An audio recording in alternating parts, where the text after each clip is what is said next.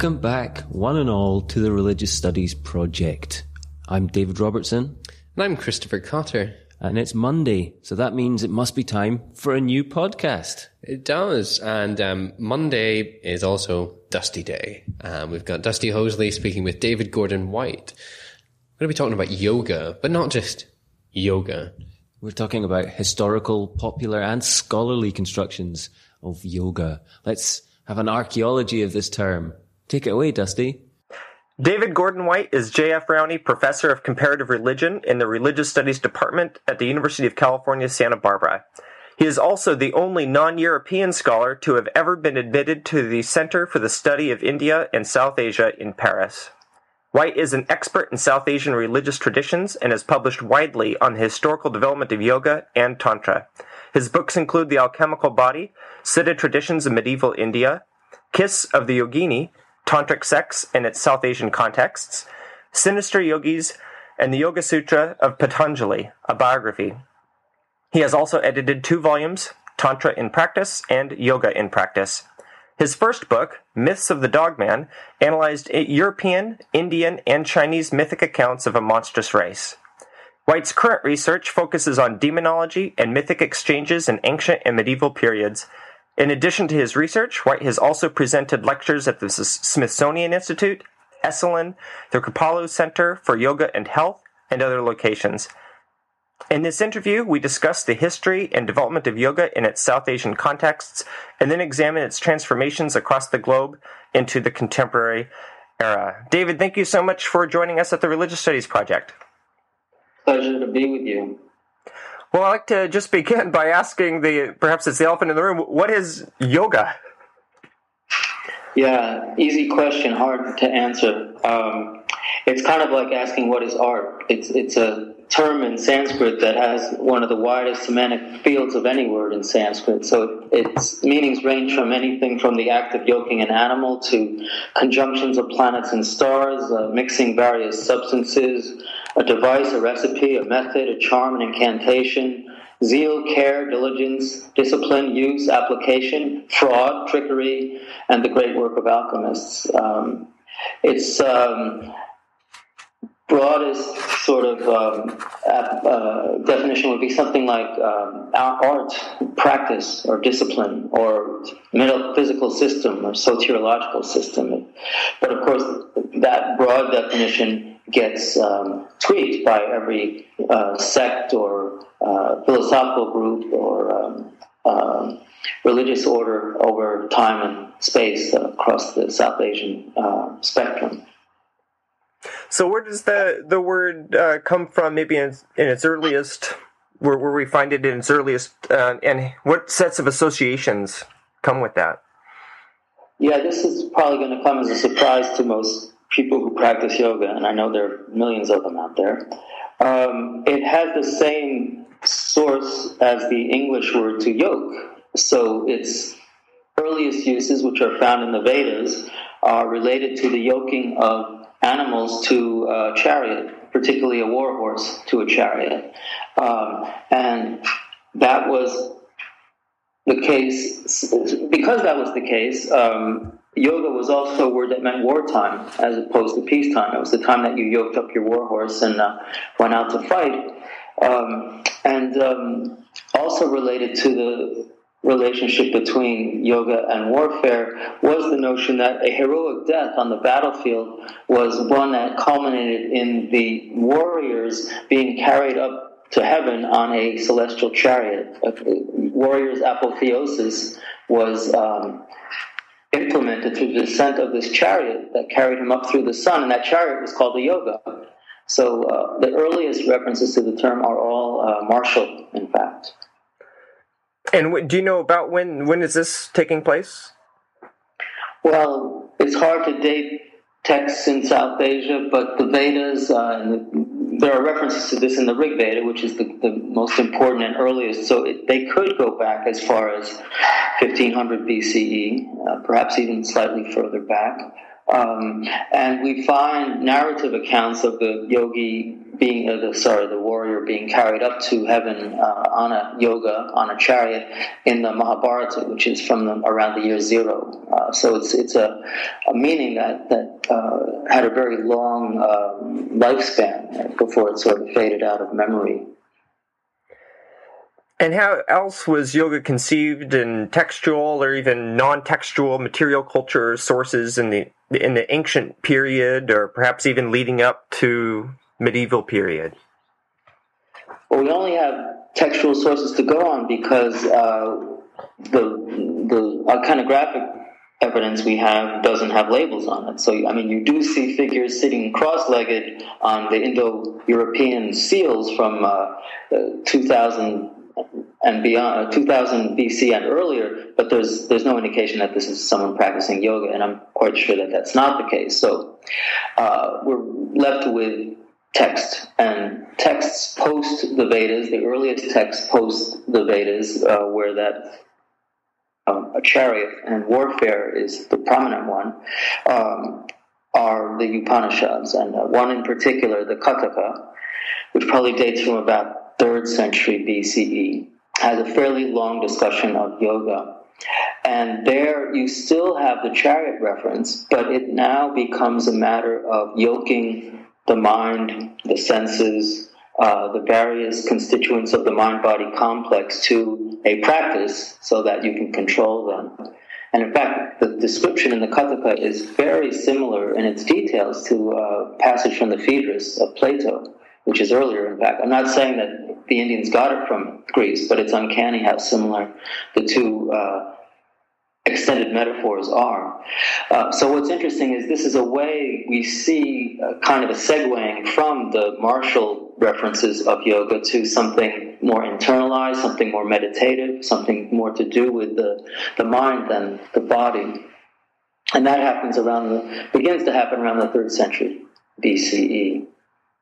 Is there a sense that these conceptions are circulating primarily amongst elite, either practitioners or scholars, or is this something that's widespread? Well, again, we only have text to go on, and the texts are written, were they written originally? This is also a matter for some discussion, but texts that were, let's say, transmitted in either Sanskrit, which was an elite language of expression, or in the languages of early Buddhism and Jainism, Pali and Prakrit. In those sources, we only have sort of prescriptive language about yoga and the practice thereof, and not descriptive. So we don't have descriptions of lots of people doing this. We just pretty much have prescriptions of here's how to do such and such. And that really continues pretty deep into the medieval period, I would say. So how did certain systems of yoga develop among different groups during the classical period, or what core principles came to be identified as yoga? Mm-hmm. Well, it's tricky again. We certainly have parallel developments in Hinduism, Buddhism, and Jainism between, let's say, the time of the Kataka Upanishad, maybe even slightly earlier, and the early century CE. However, in Buddhist and Jain circles, the term for these meditative practices and their results are generally dhyana or jhana, which mean meditation specifically. They don't use the word yoga for that body of practice, whereas in the sources we identify as Hindu, such as the Yoga Sutras, the Bhagavad Gita, and these Upanishads, they start using that word yoga, of which an important component is jhana, meditation. So that is, let's say, at the core of what we retrospectively would see as the origins of yoga practice, the kind of yoga practice that we know. So you have a school within Hinduism, and again I use the term advisedly, of yoga, a philosophical school, which was an offshoot of another school called Samkhya. And these are the two of the three earliest philosophical schools in Hindu India. And in both cases, in fact, in all the Hindu, and I'd say all the South Asian philosophical schools, the goal is always soteriological. It's always liberation from suffering existence. So in the case of Samkhya, you do it through analysis, philosophical analysis. In the yoga school, you use those Samkhyan philosophical analytical tools, but you combine them with meditation, because you can have breakthroughs in a meditative state that you might not have in a waking, sort of an analytical state of mind.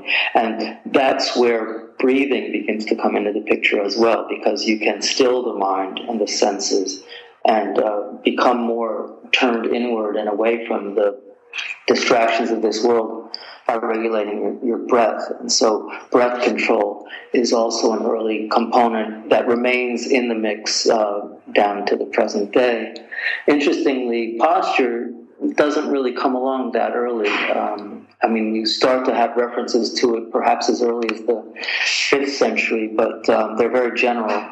So the asanas that are the heart of modern day yoga practice are relatively late phenomenon, or late arrival on the scene. So in these early schools, both Hindu and Buddhist, yoga is an analysis of perception and cognition in a system in which to know something is to be it. These are gnosiological systems. With that, you have carried with that is the notion that as your mind is calmed, higher states of consciousness take over, and these higher states of consciousness are more expansive, and that's to be taken in a very literal sense, because you are what you know. So as your consciousness expands, your very being expands, and so you become as great as the universe, both temporally and spatially. And there's this correlation between higher states of consciousness and actually rising through the cosmic levels to higher and higher places in the cosmic egg, although it wasn't called that at that early of a time. And also you can see forward in time and back in time, and you have all these supernatural powers that begin to accrue. They're not supernatural, they're natural once your consciousness is greater than the limits of your mind and your body. And this carries with it then omniscience, a type of perception that is specific to yoga called yogi pratyaksha, yogi perception, which in many philosophical schools was the highest form of, the most verifiable, what am I trying to say here? It's the form of knowledge that trumps all other forms of knowledge. Other forms of perception are inferior to yogi perception. Yogis see things as they truly are, both present, past, and throughout the entire universe. And then that heightened power of perception in turn translates into the notion that yogis can see through things and into things, such as other people's bodies and their souls and their own souls, which means they, by extension, can penetrate into other people's bodies, and this opens onto this entire field of yogis taking over other people's bodies and sort of becoming armies of one. And that appears at a very early time, actually, in the Mahabharata, meaning around the year 0. So these are some of the quite early parameters of yoga, but that continue these four things even down into the pre-modern period, well, through the medieval period at least. Could you elaborate a little bit more on taking over other bodies? That sounds fascinating. It's the part that ended up being the subject matter of the book you cited earlier, Sinister Yogis. In the Mahabharata, which is the text in which we have the earliest narrative descriptions of yogis, not prescriptions, but descriptions of what yogis do, the only thing yogis do is take over other people's bodies. That is what they do. How they do it doesn't get explained in any detail until later, but it's already intimated in the Mahabharata, and this has to do with perception. Indian notions of perception were like those of Plato, extromission. That's to say, rays come out of your eyes and they conform to the surface of the object you're looking at, and perception takes place on the surface of that object, not on the surface of your retina or on your optical nerve.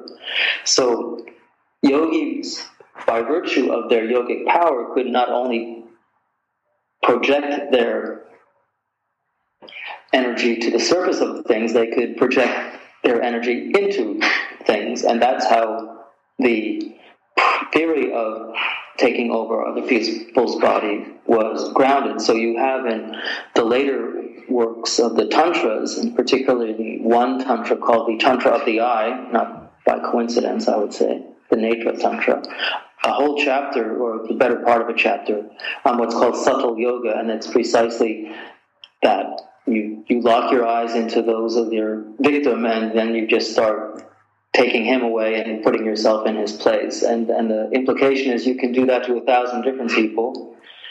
And this is a way not only to do things like burn off your old karma, because you can burn it off 1,000-fold by doing it in lots of bodies at the same time, but also to control, basically create an army and do what you want with it. And yogis were, in the tantric period and post-tantric, considered to be very powerful and dangerous figures for reasons like that. So there's a logic there that if you follow it, sure, yogis can take over other people's bodies.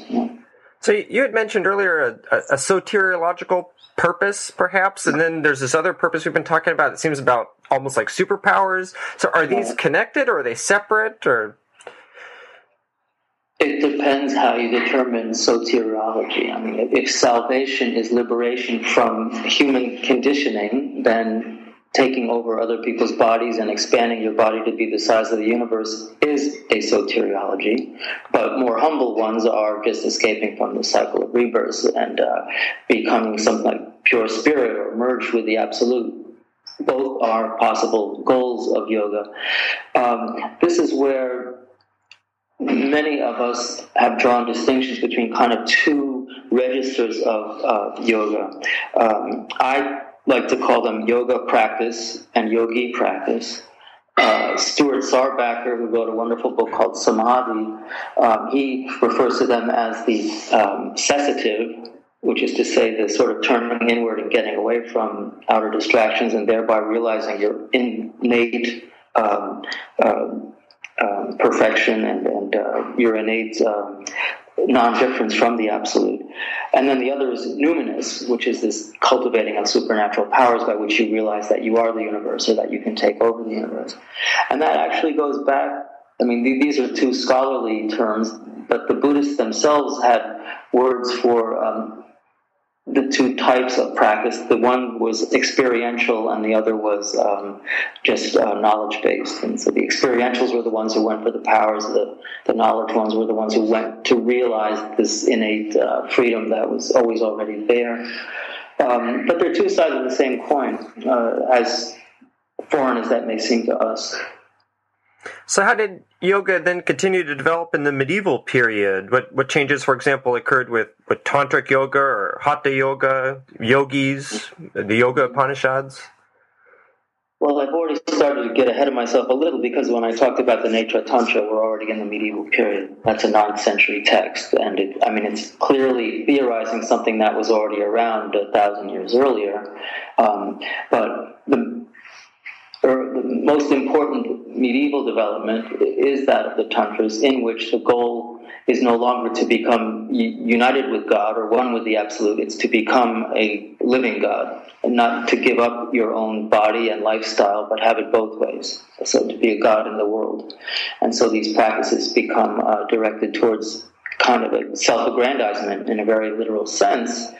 And this was there was a fast track to that, which involved these breakthrough practices, such as commiserating with female figures called yoginis, who carried in their germplasm the fluid gnosis that was the essence of the Absolute, and their germplasm was communicated through their menstrual blood. And so in tantric yoga, an aspect of that tantric yoga was drinking menstrual blood in order to get a the main line to that state of mind and the bodily transformations that go with that through initiation into these clans of the yoginis that led one to become their lord and leader, and then again an all-powerful figure in the world. It's in the context of tantric yoga that we then see developing the subtle body mapping, because the yoginis, when they are encountered in the world, they're encountered in yogini temples most often, or lonely mountaintops, and these sites become internalized as the chakras of the subtle body, these energy centers that are aligned along the spinal column, and it's quite explicit. So the circles of yoginis that you find in the world become circles of yoginis in your body, and you merge with them at these different stations along the way, from the lower abdomen up to the cranial vault. So that's where subtle body mapping comes into the yogic mix. Now, the use of the chakras was originally meditative. You meditate on the yoginis and the chakras as a means to raising consciousness and energy and sort of gaining this status, this condition of being a master of the universe. And then somewhere around the 10th to 12th centuries, Hindu alchemy comes along. Hindus had a very highly developed alchemical system, rivaling that of China and Greece and Egypt and Persia. And alchemy in India was a means to transforming the body, perfecting it by ingesting alchemical elixirs, which were identified as the blood and semen of the divine dyad, Shiva, and the goddess of Tantra. So again, you've got sexual fluids involved, but now they're playing out on a mineral level, but they're also being absorbed into the body once they've been perfected at that mineral level.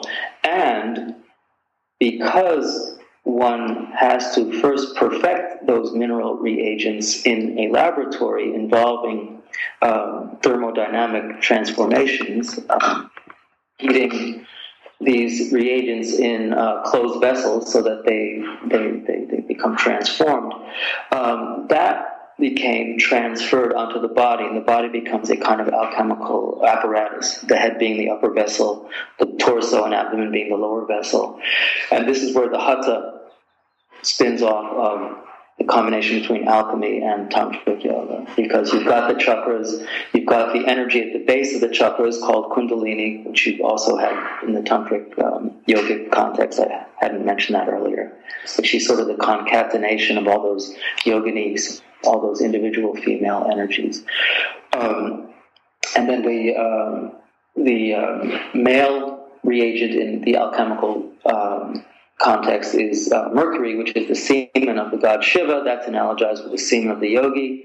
That gets energized and transformed thermodynamically as the kundalini is raised through the chakras, so that by the time the semen in her body reaches the cranial vault, which is tantamount to the upper chamber of the alchemical apparatus, it's been purified, transformed into this elixir that the yogi then drinks internally, and he becomes immortal in the body, which is of a piece with the tantric goal of yoga as a means to enjoying the universe like a god, but without having to lose your body in the process. So that's what early hatha yoga was. In fact, it was not this other stuff that people practice nowadays.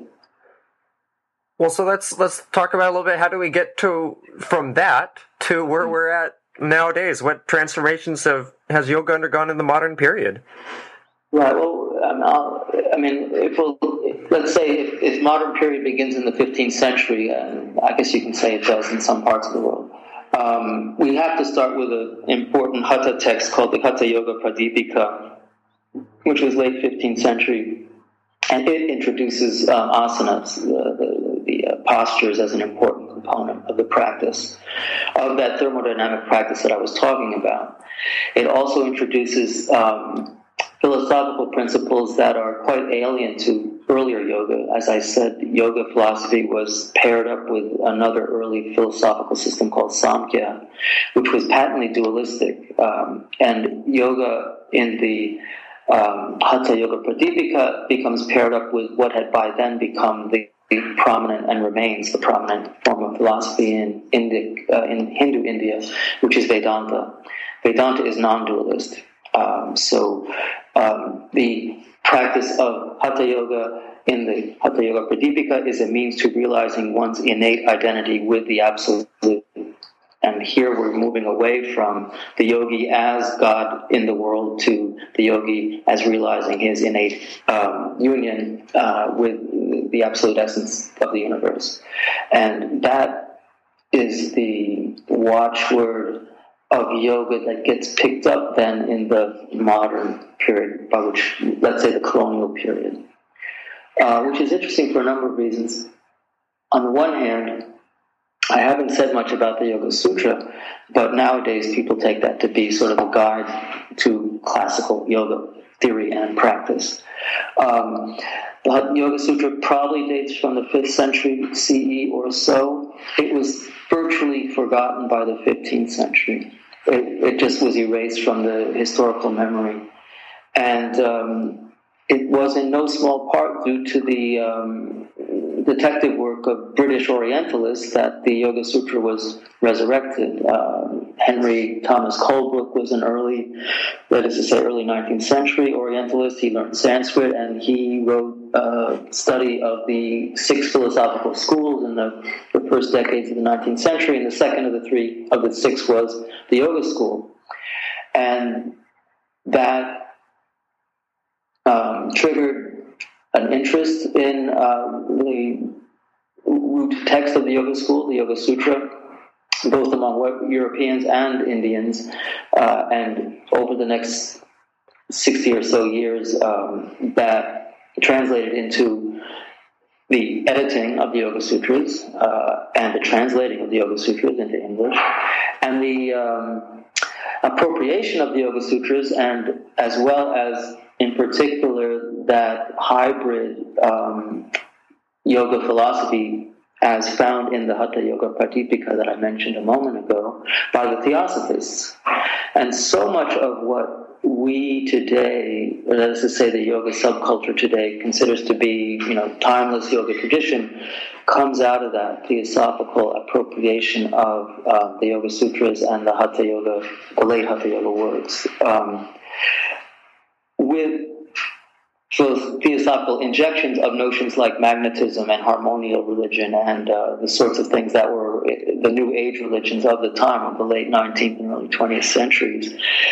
And that is what influenced more than the Yoga Sutras themselves, Swami Vivekananda, who was the great prophet of yoga to the West, when he came and lectured at the Parliament of Religions in 1892 and talked about, he didn't talk so much about yoga in that address, but soon after, people were clamoring for him to explain yoga to them, and he wrote a book called The Raja Yoga a few years later, which was purportedly a translation and study of the Yoga Sutras.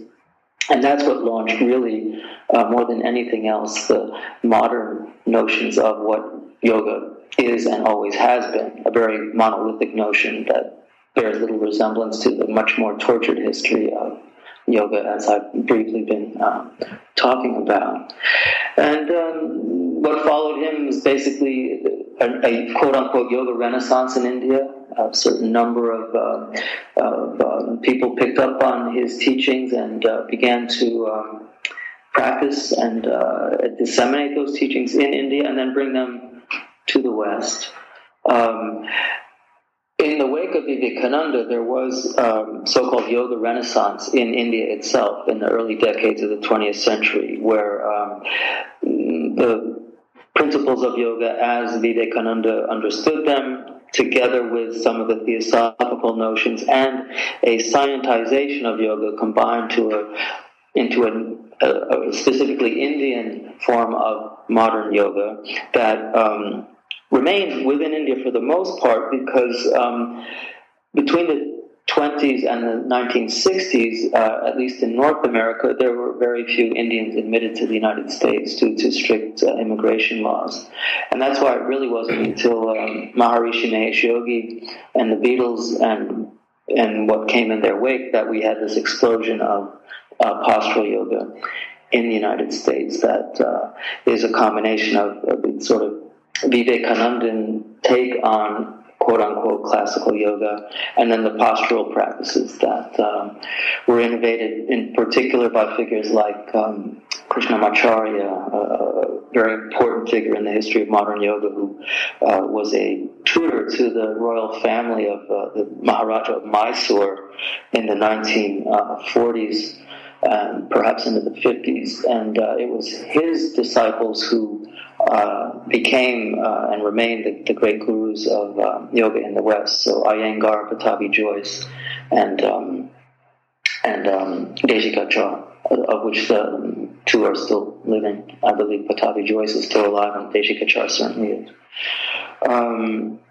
And it's their legacy that we have inherited here, and that we are still living here in the 21st century.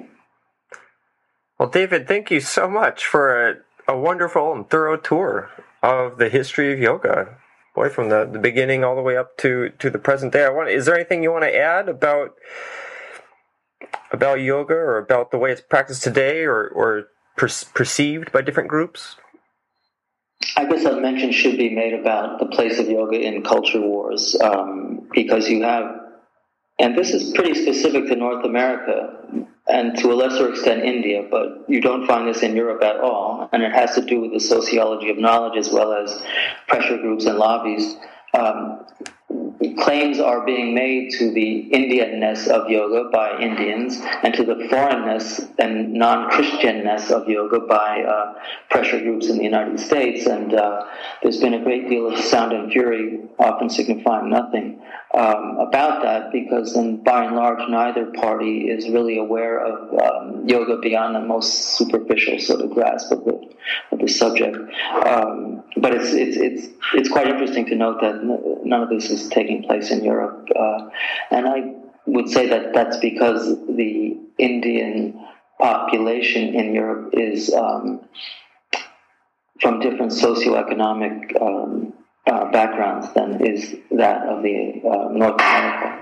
And I'll leave it at that, because it's a very prickly subject that often results in great acrimony. Well, David, thank you again so much for interviewing with us today for the Religious Studies Project, and for sharing your time. My pleasure, Dusty. Another excellent interview there from Dusty Hoseley. Thanks to you and to David Gordon White. We know that Dusty has another couple of interviews potentially on the horizon, but he is trying to write up his dissertation at the moment. So we have our fingers crossed that some more interviews will happen in the autumn time. But he's not the only one with interview plans in the pipeline. I mean, we're just coming up on our summer break. We've got one more podcast for you next week, which we'll tell you about in a little while. But after that, it's our summer hiatus, all the way through to September. Exactly, but I will be attending the BSA Soccer conference and recording at least a couple of interviews there. David's going to be in Helsinki at the EASR conference. Indeed. And we've got a few representatives there. We've got quite a few interviews lined up for there. Brianne Fallon, who's sort of come on board as one of our new rising star interviewers, is going to be there. And I think she's got at least two potentially set up already. She has, I believe so, yeah. And Damon Lekarinos is recording a few for us as well. If you're listening out there and you're thinking, I'm going to a conference, I'm going to be rubbing shoulders with the great and the good in the religious studies world, you know, you could maybe try your hand too. You know, we're very democratic in that sense. If you maybe see an opportunity coming up over the summer or even later, just get in touch. That's just drop an email to editors@religiousstudiesproject.com and we will help you get that happening. Yeah. This week we're looking forward to Sammy Bishop's response to David Gordon White's interview. And next week we've got another from Martin Lepage, who's been speaking to Mark Juergensmeyer, who was on the podcast, must be almost in our first year, maybe in the second year, when Per Smith spoke to him about socio-theology and cosmic war. Oh, that's right, yeah. That was the second year, I think. And next week they're talking about religion and globalization, building very much. We had Peter Beyer on around the same time as Mark Jurgensmeyer was on last time. So they're sort of using that as a springboard and taking the conversation further. Specifically, they're going to be talking about religious tensions in the sort of globalized context, which should be pretty interesting and very timely, I think. So, yeah, looking forward to that one.